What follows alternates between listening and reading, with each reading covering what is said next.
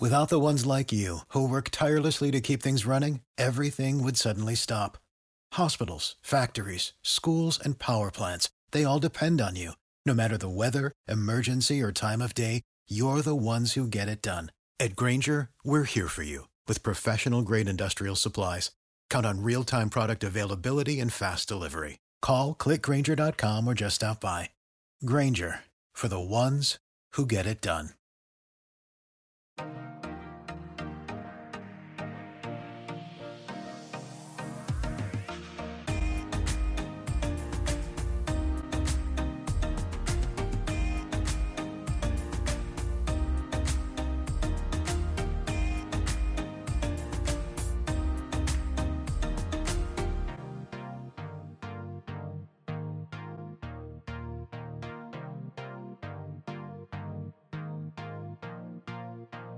Happy Friday, everybody, and welcome to episode number 134 of Murph's Boston Sports Talk. I am your host, James Murphy, a.k.a. Murph, and it is an absolute pleasure to be bringing you today's episode here on an absolutely beautiful Friday morning as I'm recording, and it's going to be a beautiful Friday day by the time you guys are listening to this, and it's a beautiful day. Weather-wise, sports cards are doing really well right now. Baseball's opening day was yesterday. And today we have the Boston Red Sox opening their 2022 season in the Bronx against the New York Yankees. Yes, it was postponed from yesterday, but we have the game today, and it is very, very exciting. So we have a bunch of Red Sox topics to get into, and I promised from last episode 133 on Monday, that I would be talking about the Red Sox, and of course, I am going to deliver with that. Today's episode is going to be Red Sox heavy. Red Sox heavy, and also at the end of the episode, if we have time, I want to go into my mock draft 1.0. Yeah, so I released my NFL 2022 mock draft 1.0 on Wednesday, and I really want to kind of dive into that and just talk about a few interesting selections that I made, and obviously cover the Patriots selection and maybe around the Patriots, a few picks before to kind of help just give a little food for thought on where I went with the Patriots at pick number 21. If you want to follow along and view the full mock draft, you can absolutely do so by going over to the Instagram at Murph's Cardtown. You probably also find it on Facebook as well if you go onto the shop's Facebook page at Murph's Cardtown Sports Shop. But I don't want to jump too far ahead because, like I said, we have a ton of Red Sox topics to discuss, and I want to try to fire through them, but I also want to make sure I do my due diligence by breaking it down. But before we get into all of that, I would absolutely appreciate you if you like, comment, and subscribe on this YouTube video if that is where you're listening. If you're listening on audio-only platforms, I appreciate you so much for downloading, listening, and enjoying. Please reach out to me at via social media, at Murph's Cardtown. I would love to engage in any and all discussions, comments, debates, arguments, or just simply you want to talk sports. That is where you can do so. But again, I really am looking forward to today's episode. So let's dive in with, obviously, probably the biggest news in the offseason for the Red Sox, and that's the signing of Trevor Story. Now, the Red Sox were kind of in talks and rumors with a bunch of different players over the course of the offseason, especially after the lockout ended and teams were able to negotiate with free agents yet again. However, the Red Sox honed in on Trevor Story and were able to bring him in. Formerly a shortstop, he is now going to make the transition over to second base, which most of you probably know this by now. But the Red Sox and Story agreed to a 6-year contract through the 2027 season with a club option for 2028. This contract is worth $140 million. However, it can get all the way up to $160 million, depending on that option. From 2022 to 2023, Story will be making $20 million. 2024 and 2025, he'll be making $22.5 million. 26 to 27, he'll be making $25 million, and then that club option for 2028 is worth $25 million as well. Trevor Story does have a an opt-out clause after the end of the 2025 season. So we'll be getting Story for at least a guaranteed 4 seasons, which is very, very exciting. But like I said, formerly a shortstop, but the Red Sox are bringing him in to play second base, which, on the surface kind of looks confusing. Why would you do that when you have Xander Bogaerts? Well, the need of having a second baseman is crucially there. That's blatantly obvious. Yeah, you had Christian Arroyo play there. Yeah, you had Kike Hernandez play there. But really bringing in Trevor Story really shores up that infield. Having another shortstop playing second base is going to be absolutely crucial, and it's really going to help shore up that defense because Trevor Story is an above-average defender. However, the reason why I love the Trevor Story signing so much is because it gives the Red Sox lineup another bat in the lineup, and that's something they absolutely need. Night in and night out last year, before Kyle Schwarber took off, before Bobby Dahlbeck figured his game out, the Red Sox were so reliant on Rafael Devers, Xander Bogaerts, and JD Martinez. Sadly, that was just a fact. They were super reliant on those 3 guys. Those 3 guys did not perform well, then the Red Sox lineup as a whole wasn't going to perform well. And I remember I sat here day in and day out during the 2021 season, the spring, early summertime, that the Red Sox need to step up and score runs. At least, 3 runs, I think it was the number I was looking for. I mean, the lineup should easily be able to produce 4 runs a game. And especially with the rotation that you had last year with Sale not coming back until August, you really needed that pitching to step up. But most nights you didn't get the pitching to step up, so that's why you needed your lineup to excel and perform. Now, the Trevor Story signing also gives the Red Sox a little leverage with Xander Bogaerts, who, I'll get into it in a little bit, who rejected the Red Sox contract extension, or they were far apart. I don't know exactly what the terminology was. But Xander Bogaerts, he has an opt-out at the end of this season. And I think the contract's good for another couple of seasons if he, stays with the Red Sox. But the Red Sox could be like, hey, we got Trevor Story, who's played second base for us this year, but, we know he can play shortstop, so why would we extend ourselves and pay you when we can rather just pay this guy? Okay, that's a fair point. However, that's kind of a dirty move by the Red Sox front office, but I get it. It's a business, and you want to make sure that your finances are in order. You want to put the best team on the field. You want to please the fans. You want to win games. I get all of that. And obviously, with the crop of players that the Red Sox have coming up through the pipeline, Triston Casas, Blaze Jordan, obviously you have Bobby Dahlbeck at first base, but he could move around a little bit. Then you have Marcelo Meyer coming up in a few years, Jeter Downs, Nick York. There's a clog in the infield of players right now in the Red Sox system. Devers, Bogaerts, Story, Dahlbeck, then again, Casas, Blaze Jordan, Jeter Downs, Marcelo Meyer, Nick York. Some of those players are going to have to either change positions or they're going to have to get moved. Now, could Xander Bogaerts, wanting too much money, be the odd man out? Then you move Story back over to shortstop. Then you put in a Jeter Downs or a Nick York at second base. Okay, I guess that could work.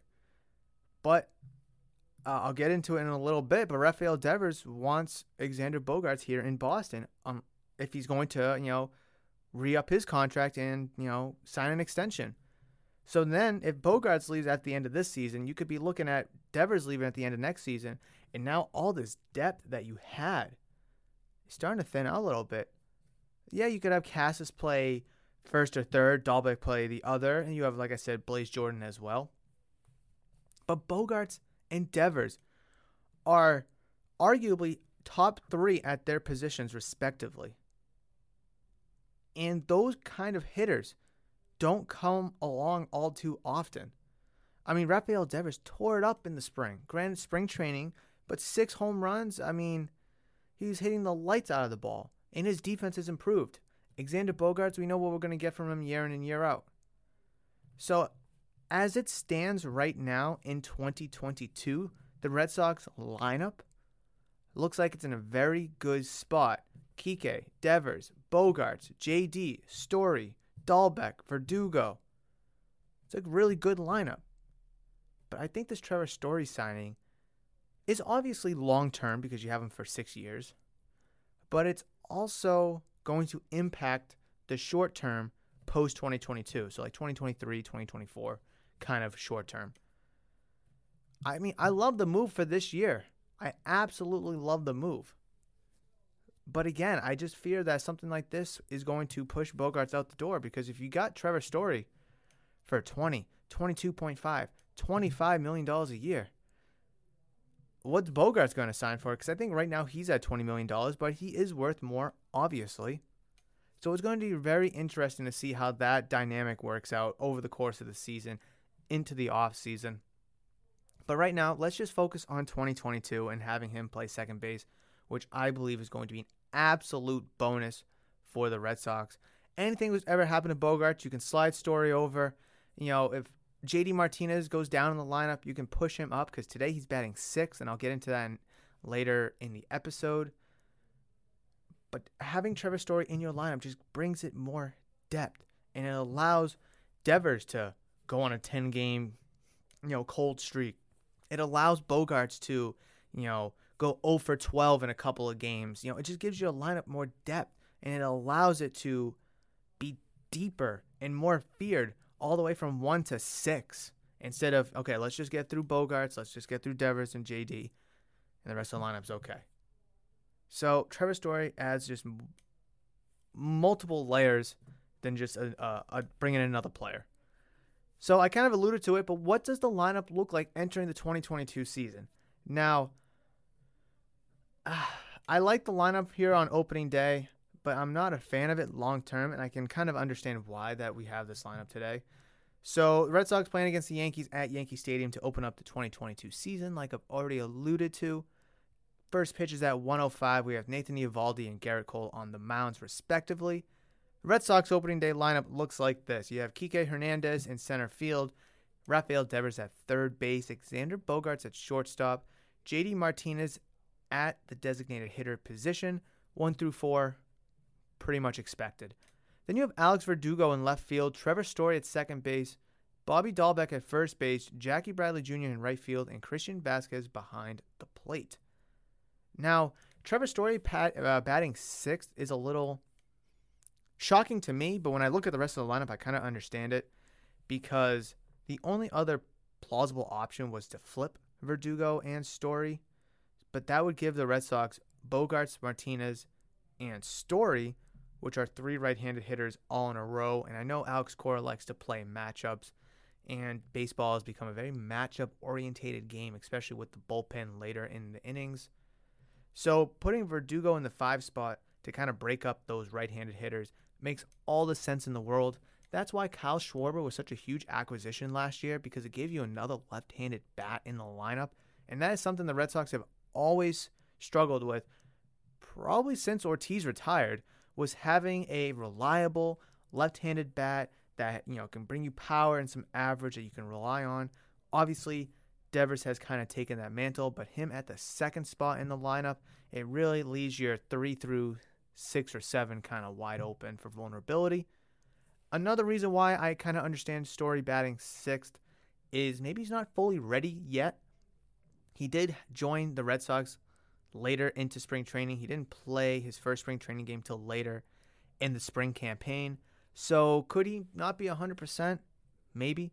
Maybe he's only 90, 93% ready. So having him a little lower in the lineup just kind of lets him ease in a little bit easier. And then kind of once the season matriculates and forms a little bit more, you'll be able to see him probably move up to the 5 spot where I think he should be.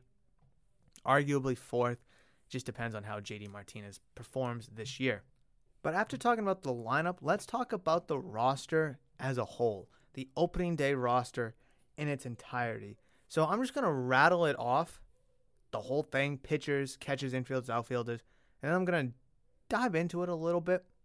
And I hope I'm not talking too fast or, giving you too much information all at once. Like I mentioned, there's a lot of things that we need to talk about, and I just want to make sure I get it all off my chest and all into your ears for opening day. So I do apologize. Obviously, if you listen to this on YouTube, you can slow it down to like 0.75 speed, or if I'm speaking too slowly, you can turn it up, 1.25 or 1.5. Audio only platforms, I don't know if you can do that. I don't think so. That's something I haven't really tested all too much or experimented, but if that's an option, definitely let me know, whether it's in the comments on YouTube or reaching out to me at social media. Now I'm kind of interested. Anyways, here are your 15 pitchers for the Major League roster to open the 2022 season.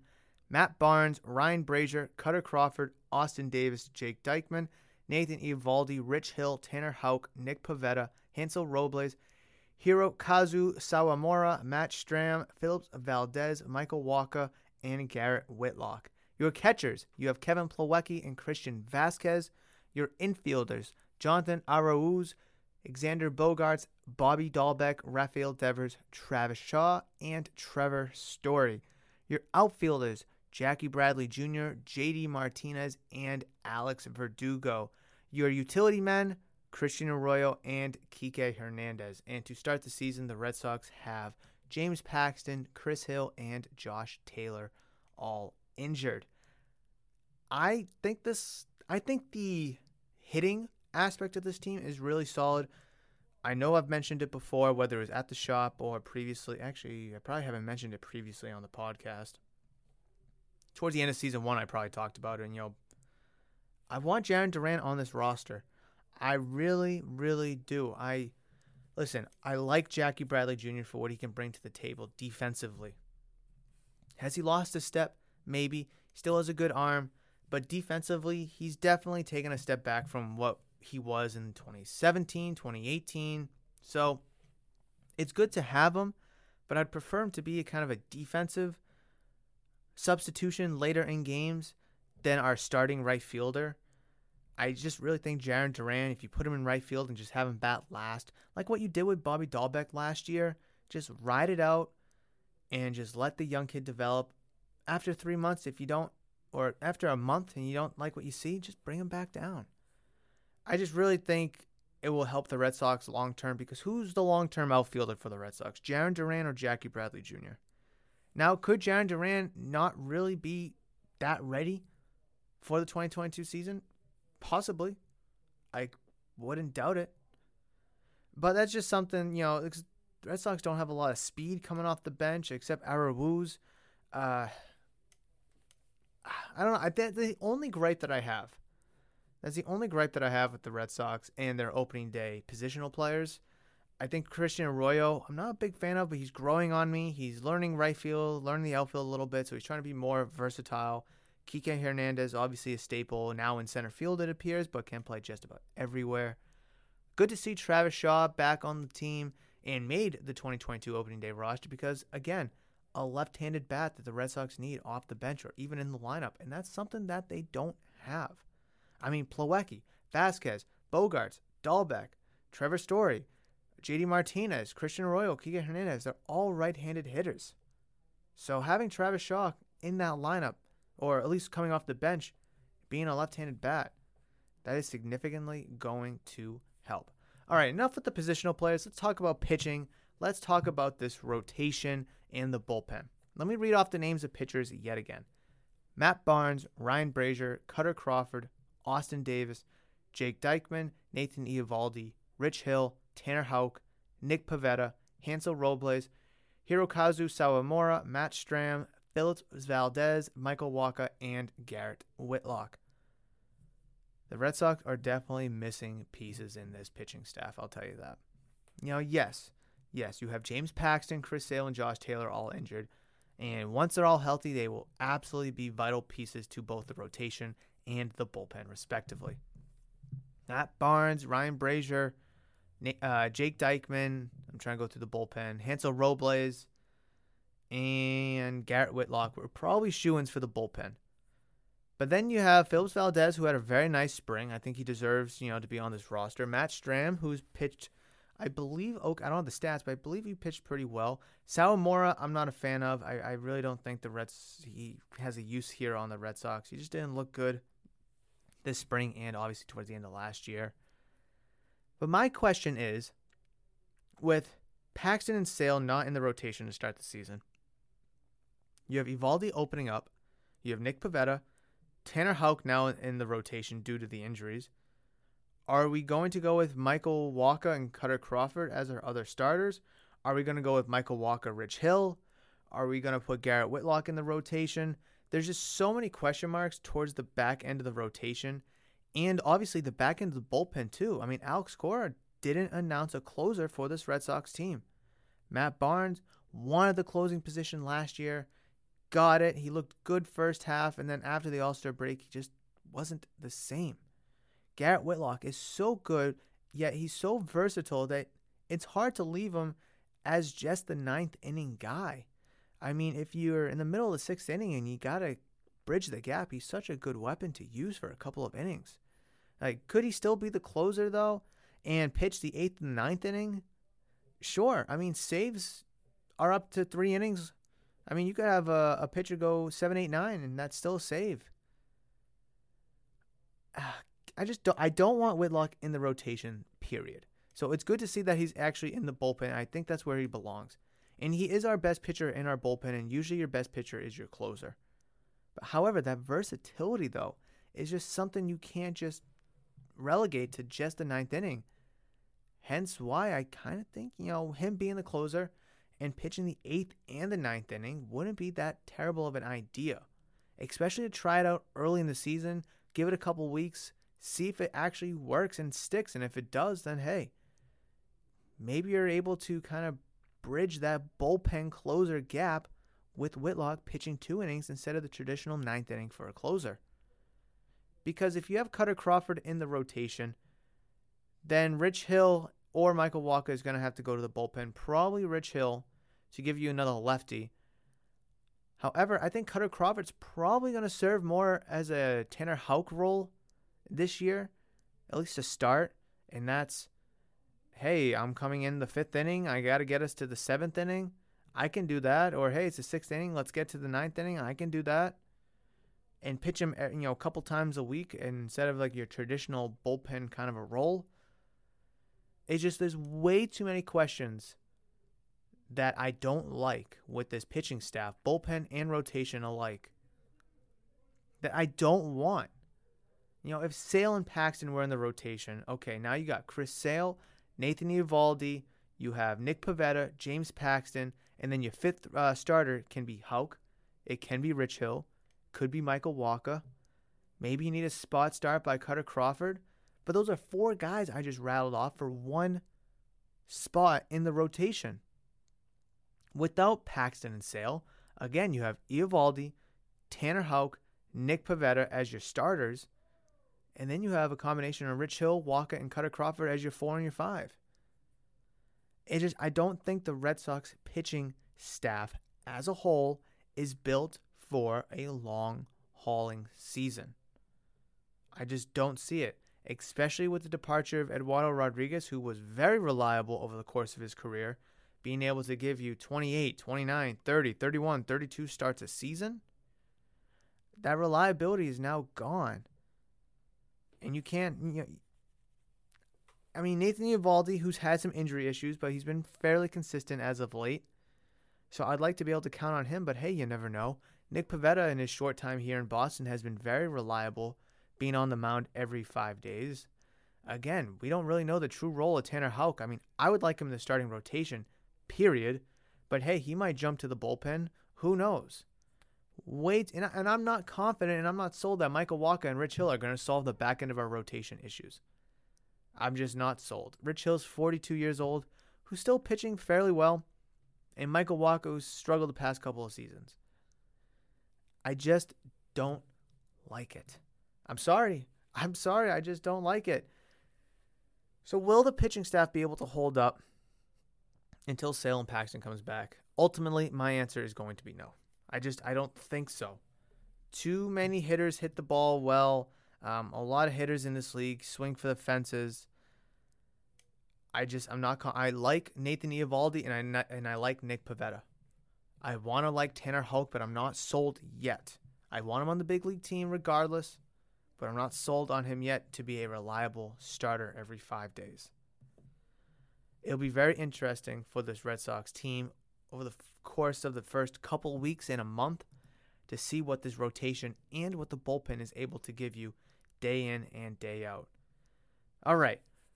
I did this last year, and I was absolutely right. Over-under win total for the Red Sox. The over-under right now for the Boston Red Sox, I believe, is 85.5 wins. Obviously, to start the season. 85.5 wins. Last year, it was 81.2. No, 81.2. 81.5. 81.5 wins. I hammered the over on that one because the Red Sox had to win more than 81 games. Oh my God, they absolutely had to. Now, with the AL East being very competitive, that it is with the Yankees, who you're playing today, the Tampa Bay Rays, who you're going to be playing soon, the Blue Jays, who you're going to be playing soon, yourself, and not that the Orioles will be very competitive, but they're young, and they're going to be good with all that talent that they have coming up through their respective pipeline. So the AL East is going to be pretty good this year. Do I think they'll win? The Red Sox will win more than 85.5 games? If they don't, it's a disappointment compared to last year because I think they have to. Even with the expanded playoffs in baseball, I would think that all your division winners would get 90 wins. I would think a few of your wild card teams will get 90 wins as well. And maybe a team, maybe that third wild card with 88, 89 wins, maybe even 90 wins themselves. So I'm going to hammer the over here on 85.5. My projected for them is probably somewhere between 91 and 94 wins. And that's where I can see them being at, because if the Red Sox don't make the playoffs this year, that's an absolute disappointment. Absolute disappointment. You won the World Series in 2018. Okay? You missed the playoffs in 2019 and in 2020. 2020 was kind of it was a reset. It was a wash year. Okay? You looked really good the first half of 21. Then you struggled. Then you turned it on. You made it all the way to the American League Championship Series, where you were up on the Astros 2-1. And then you lost. So the Red Sox, I'd probably say their bar, considering this lineup that they have that we already talked about, is the divisional round. I don't care about the playing games or wild cards or however they have it friggin' set up this year. I don't know. However it is, divisional round. I mean, obviously, we're Boston fans. We're Red Sox fans. We want championships. I just don't think that the bullpen and the rotation can bring us to that. Yes, Sale is coming back. What is he going to look like? James Paxton will be coming back. What is he going to look like? We've never seen him in a Red Sox uniform before. So, I think the Red Sox will go over 85.5 wins. Like I said, I see them between 91 and 94 games. Will that win you the division? I don't know. I don't see the Tampa Bay Rays winning 100 games again, but hey, it's baseball. It's a long season. You don't know. That's one of the glories about baseball, is a team could, not look like a playoff team, and next thing you know, they are a playoff team. I think the Red Sox weren't a playoff team to start the 2021 season, obviously with hopes and expectations that they would, but then they go make the playoffs, and they make it to the American League Championship Series. Again, the lineup should be able to carry you to a 91, 94 win season. I just don't think that rotation can, especially with all the holes in it that you have now. And that bullpen with all the uncertainties that you have once that starter does come out. What do you guys think? Do you think the Red Sox are going to win more than 85.5 wins? Do you think they'll win less? Do you think they'll win more? Do you think that the Red Sox will make the playoffs this season, even with the expanded playoffs? Whether there was expansion or no expansion in the playoffs, they freaking had to make the playoffs. Am I right? They absolutely had to make the playoffs. You know how to book flights and hotels. All you're missing is a tool to plan the travel experiences you'll have once you arrive. That's why you need Viator. Book guided tours, excursions, and more in one place. There are over 300,000 travel experiences to choose from, so you can find something for everyone. And Viator offers free cancellation and 24/7 customer support for worry-free travel. Download the Viator app now and use code Viator10 for 10% off your first booking in the app. Find travel experiences for you. Do more with Viator. So, I definitely want to see what this rotation is going to look like come summertime. I don't want the Red Sox to overextend themselves for a starter, and sell the future, mortgage the future for a starter. I don't want that to happen. I do feel like that the Red Sox can piece it together early in the season because a lot of teams are going to be figuring it out themselves, whether it's rotation, bullpen, or lineup issues. First month and a half, 2 months is always kind of weird. So I think I said it last year, the first 40 to 60 games, once we kind of get to that area is where we can kind of start seeing what teams are going to look like. We can kind of differentiate the good teams from the bad teams, or the teams that started off hot will sizzle out. Teams that started off cold will heat up. Yeah, you can have a team like the Atlanta Braves, be 41-41 and then go on and win the World Series. Or you can have a team like the Nationals where they're like 19-37 and then go on to win the World Series. Absolutely possible. However, I think that 40 to 60 game mark, month or two into the season, roughly 2, is a really good indicator to kind of see where all the dust will settle across Major League Baseball. But as of right now, I do have them over 85.5 wins. I do have them making the playoffs. Division, I don't know. I don't know about the division. I don't know if I'm ready to go there yet. If I had to pick right now and today, I'm going to say no. Just because that the bullpen and the starting rotation, I don't trust it. I don't like it right now. But let's get into a little bit more nitty-gritty topic of conversation, and that's Rafael Devers and Xander Bogaerts. Rafael Devers has this year and next year left of arbitration. Xander Bogaerts' contract, he has an opt-out clause at the end of this season, which I've already alluded to. I don't know the numbers, but Rafael Devers rejects the Red Sox extension offer, and Xander Bogaerts and the Red Sox are apparently far apart on contract extension negotiations. What does this mean? Well, there was a report that said that Rafael Devers won't sign an extension unless Xander Bogaerts is part of the Red Sox moving forward and that he's on the team. Fair enough. Totally understand that. So that kind of ties the Red Sox that, hey, you're not going to get one unless you get them both. So I've already mentioned it. You have Dahlbeck, you have Tristan Casas, you have Blaze Jordan coming up the pipeline to play third base. You have Trevor Story, who can bounce back over to shortstop. You have Jeter Downs, who was a shortstop in the Dodgers system before you got him. Now you're trying to, teach him to be a second baseman-ish. You have Nick York, who can play second base. Again, moving Story over to short. You have Marcelo Meyer, who you drafted 4th overall in the June draft last year. So there's a lot of options if you wanted to move past Devers and Bogaerts at the end of the 2021 season. Do I think they should? Absolutely not. I don't think in any way, shape, or form that they should. I really don't. When it was time for the Red Sox to trade either Andrew Benintendi or Mookie Betts, I always said just trade one. Trade one, extend the other. Okay? I wanted to keep Mookie Betts, but I didn't want to pay him $35-40 million a year, something like that. And Benintendi was kind of trending down. Obviously, the better player was Mookie Betts, so you want to keep him, and you trade Benintendi. Red Sox virtually, ended up trading Mookie Betts first, as we all know. We got Verdugo, Jeter Downs, and Connor Wong back in return. Pretty good return, I think. I mean, at the moment, I did not like it at all. I really didn't, but Verdugo has played very well. Connor Wong looks very promising. We should probably see a lot of him this year. And Jeter Downs has been struggling, but the Dodgers were acquiring a player that had 1 year left of arbitration and wasn't guaranteed to stay past that season. But okay, you traded Mookie Betts, and you lost a lot of the fan base. You really did. Okay, the season goes on. You have Benintendi. And as the fan base kind of starts to come around, you trade away Andrew Benintendi. Which, okay, I didn't agree with. A lot of people really liked Andrew Benintendi. He was a really good player, great defender. But I get it. From a business perspective, I get it. But then you really, really lose the fan base. You missed the playoffs in 2019. You clearly missed the playoffs in 2020.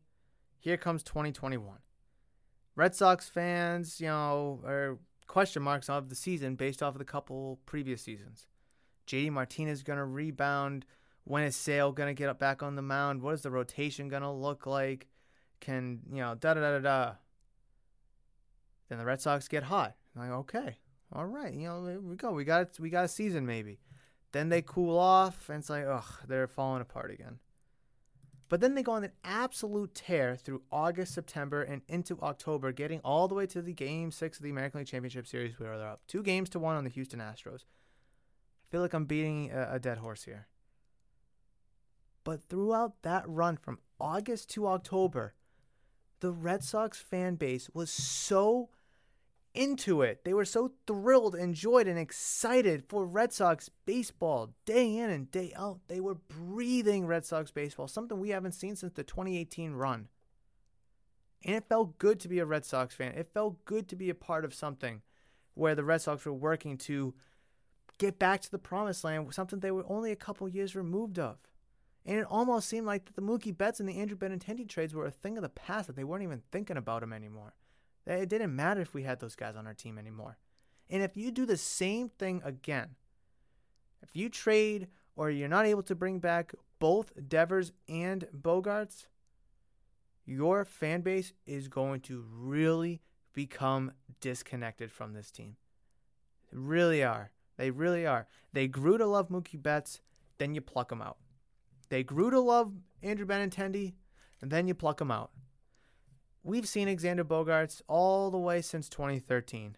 He's the face. I guess Devers is probably more the face, but Bogaerts is the leader of the Red Sox. He is your vocal captain. He leads by example, and arguably probably the face of the team as well, alongside with Devers. You can't just pluck him out too. You can't. People like Bogaerts way too much. I mean, shit, I got my dog named after Xander Bogaerts. Like, come on. And then the same thing with Devers. I mean, people really love Devers. He's such a likable guy. He produces so well. And he's probably going to be your DH in the near future. If you don't bring one, you're not going to get the other. If you don't bring one back, you're not going to get the other back. And right now, Bogaerts more than likely going to opt out of his contract. And I think there was a report saying that he's not going to sign an extension after opening day. So hopefully, maybe come the middle of the year, we might be able to kind of revisit this and kind of see what Bogaerts' production looks like at that point. But there's still a lot of uncertainty between both Devers and Bogaerts for the Red Sox after the 2022 season. But I do want to jump into the NFL draft discussion and chatter real quick, because there is a good amount of stuff to talk about here. And I'm not going to dive into every single pick of it, because that's going to take a whole episode in of itself. I just want to talk about the top 5. Then I just want to talk about a few other notable picks here in the draft. And this is only 1.0, my mock draft 1.0. 2.0 should be coming out Wednesday or Thursday, I believe, next week.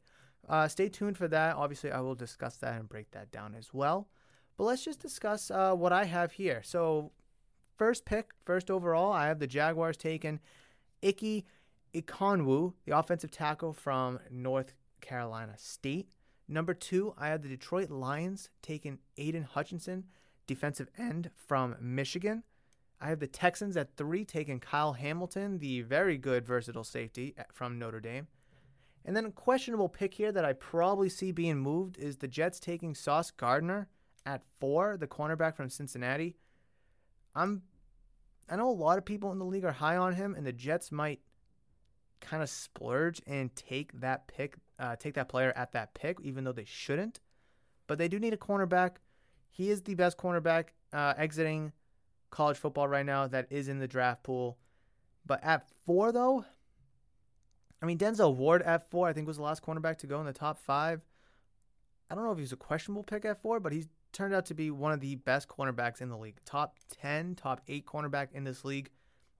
Could it be worth it? Possibly. But I feel like there's other needs that would have bigger impact, whether it's an edge rusher or whether it's a D lineman there at 4. But, taking a cornerback, a big team need at 4 definitely makes a lot of sense, because they also need a wide receiver. And I actually have them taking Drake London at 10 but I don't think a wide receiver should go in the top 5. So, and the last pick of the top 5 is the New York Giants taking Evan Neal, the offensive tackle from Alabama. For a long time in early stages of my mock draft, I have Evan Neal going to Jacksonville at number 1, and then Ekonwu going to the Giants at 5. I switched them because I've noticed that Evan Neal is kind of dropping a little bit and Ekonwu's gone up in a lot of mocks. And I know a lot of other mock drafts that are out there have Hutchinson going to the Jaguars and Ekonwu going to maybe the Texans or even the Giants at 5. So definitely stay tuned for 2.0 because I definitely foresee a lot of adjustments being made between 1.0 and 2.0. But let's just stay focused here on 1.0. So that's the top 5. Ekonwu to the Jags, Hutchinson to the Lions, Kyle Hamilton to the Texans, Sauce Gardner to the Jets at 4, and Evan Neal to the Giants at 5. Now, I'll probably talk about 5 other picks or so here in the first round, and ironically, the next one I want to talk about is the Carolina Panthers. I said that so weird, didn't I? I was like, Carolina Panthers at 6.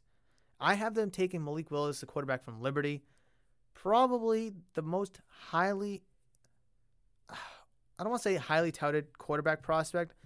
I'm high on him. I think he's the most complete. I know a lot of people probably have Kenny Pickett over him. People are saying Desmond Ridder is the most NFL-ready quarterback, which I agree with. He's like the Mac Jones of this year's draft. I don't think a quarterback should be taken before the teens. I don't. So 1 through 12, I don't think a quarterback should be taken. Ironically, I don't like any of these quarterbacks in the first round, to be honest. But Carolina Panthers, they need a quarterback. They're saying they're a quarterback away from being, a competitor in the NFC South, which may be true.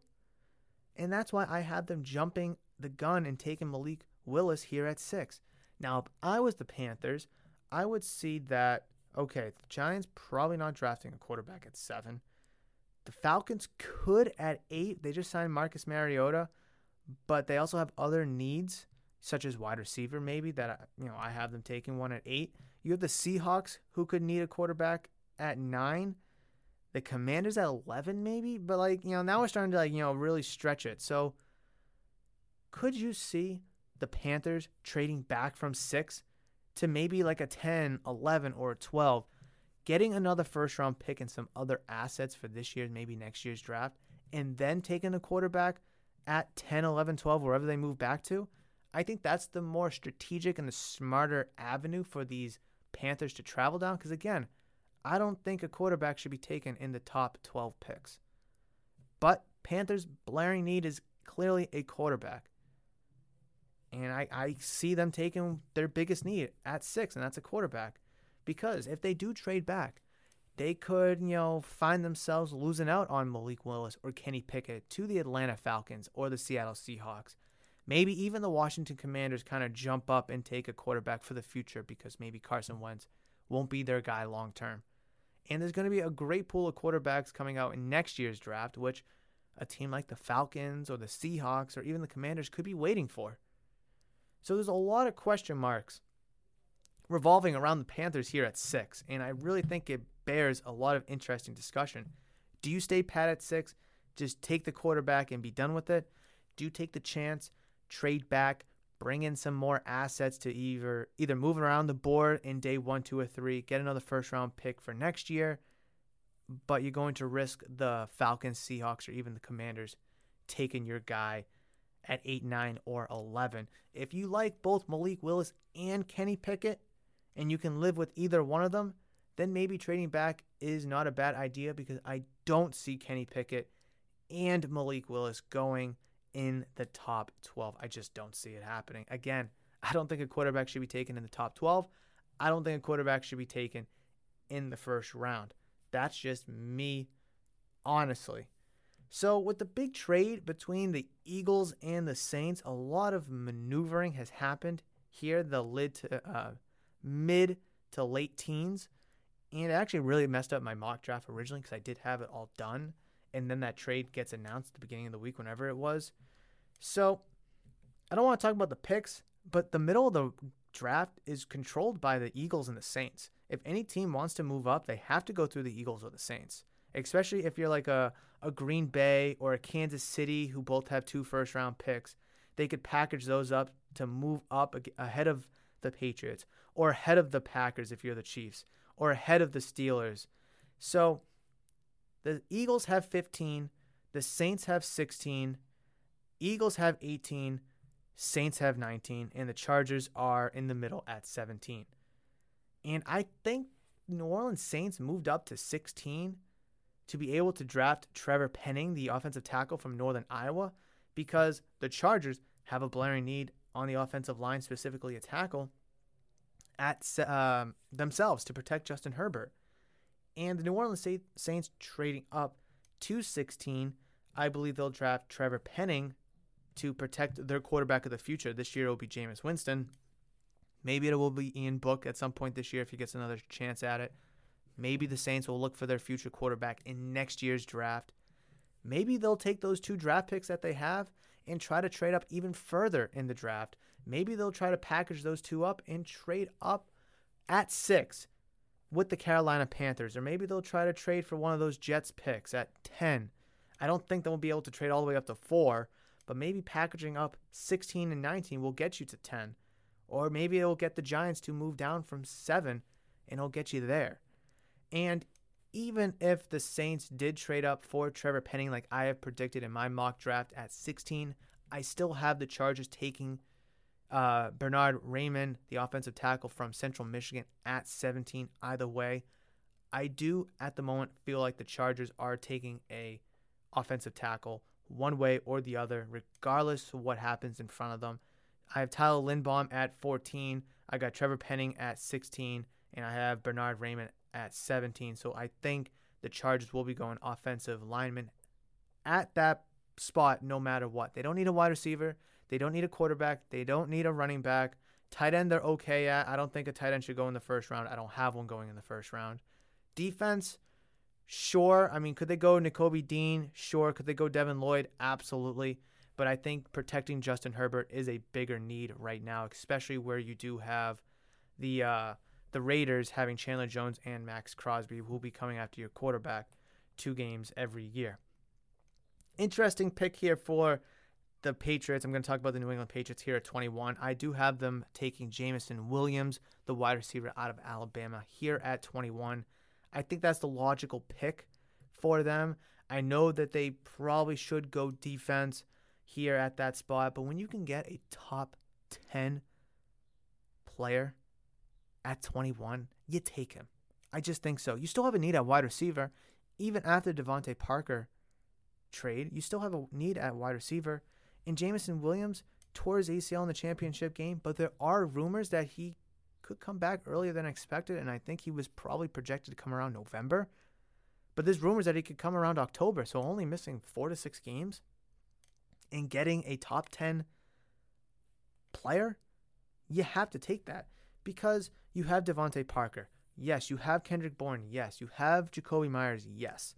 Those are 3 good wide receivers you have right now in your system. Okay? Jacoby Myers isn't a guarantee to be here on the team next year. N'Keal Harry isn't a guarantee to be on the team this year. Nelson Aguilar is probably going to get released at the end of this year before the start of next year based off of money and poor performance. Would I be surprised if the Patriots cut him this year? No, but it's going to be a lot of dead money that they have to swallow. So as much as you want to get an impact player here at 21, getting Jameson Williams for the end of this year and the future is a very good idea. And I think that is something that the Patriots would be foolish to not think about or consider. Because next year, you could have Devontae Parker, a fully healthy Jameson Williams. Then you could have Kendrick Bourne, Jonnu Smith. Hopefully he can kind of turn around. Hunter Henry, possibly James White, maybe Jacoby Myers if you're able to extend him. So that you will have a really good wide receiver core come next year.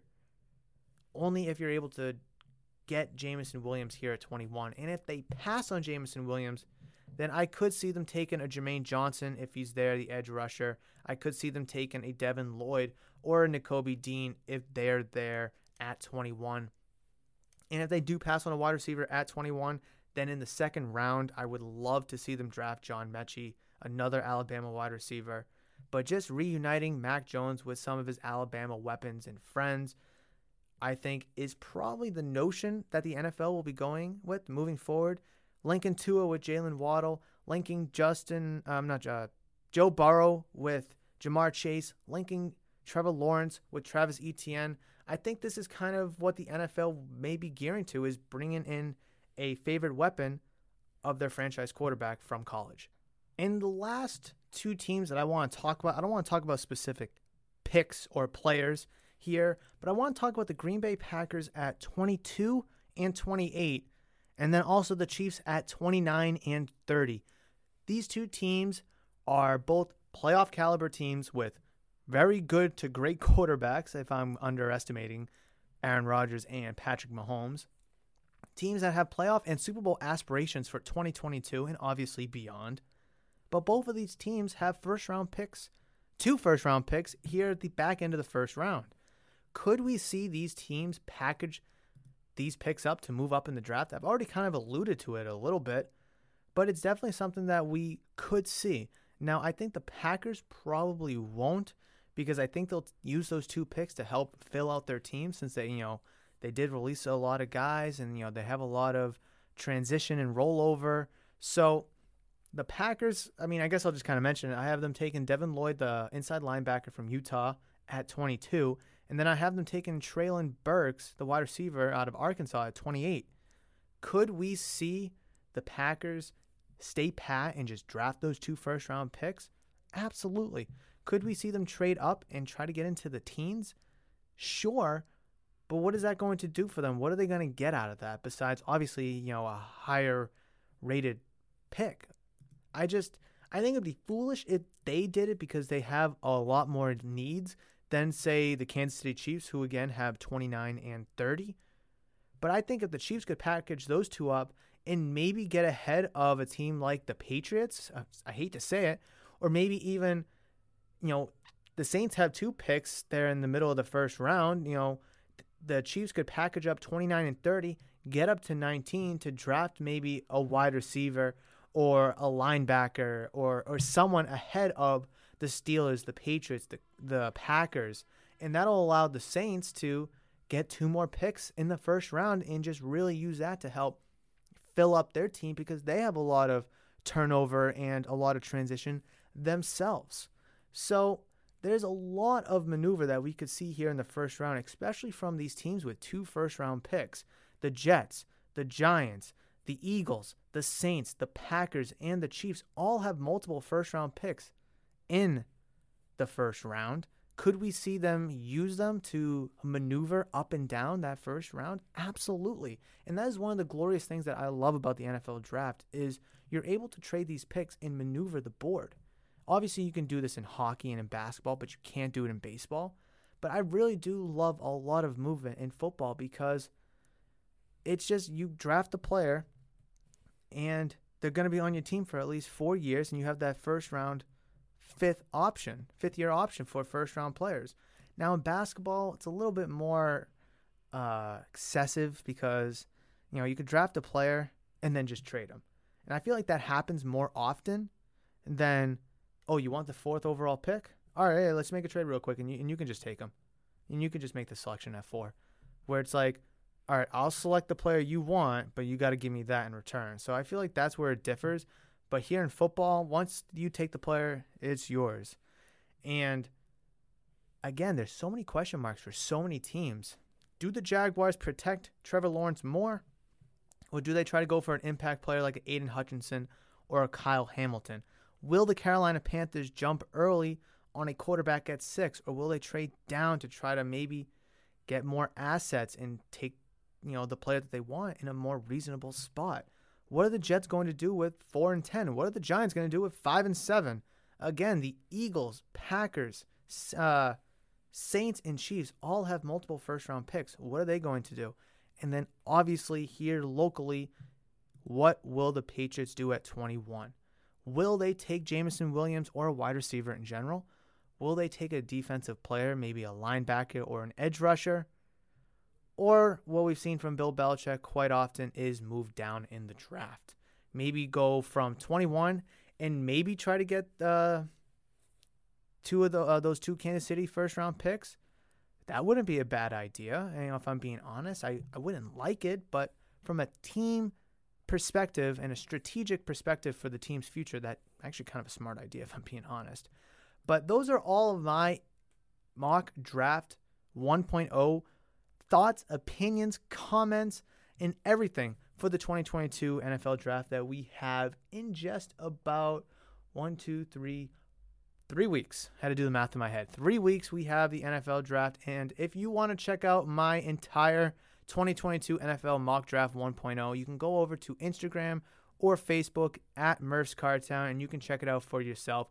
I would absolutely love to make a video about this on YouTube. And if that's something you guys would like to see as well, definitely let me know in the comments or reach out to me via social media at Murph's Cardtown. But that's going to wrap it up for this. I almost said this video. I'm so used to making YouTube videos, and I'm still trying to get back into the swing of things for the podcast. But that's going to do it for this episode of Murph's Boston Sports Talk. Thank you so much for joining me for episode number 134. Thank you so much for downloading, listening, and enjoying on all audio-only platforms: Apple, Google, Spotify, Amazon, Stitcher, you name it. That is where you can find Murph's Boston Sports Talk. But if you're listening to this on YouTube, thank you so much for clicking on this video, liking the video, commenting, and please consider hitting that giant red subscribe button, as I would greatly appreciate the love and support as I'm on my way to 250 subscribers. But again, that's going to do it. Have a fantastic weekend. Enjoy the beautiful spring weather, and I will catch you for episode number 135 on Monday. But between now and then, you guys know that I love you, and I will always, always see you.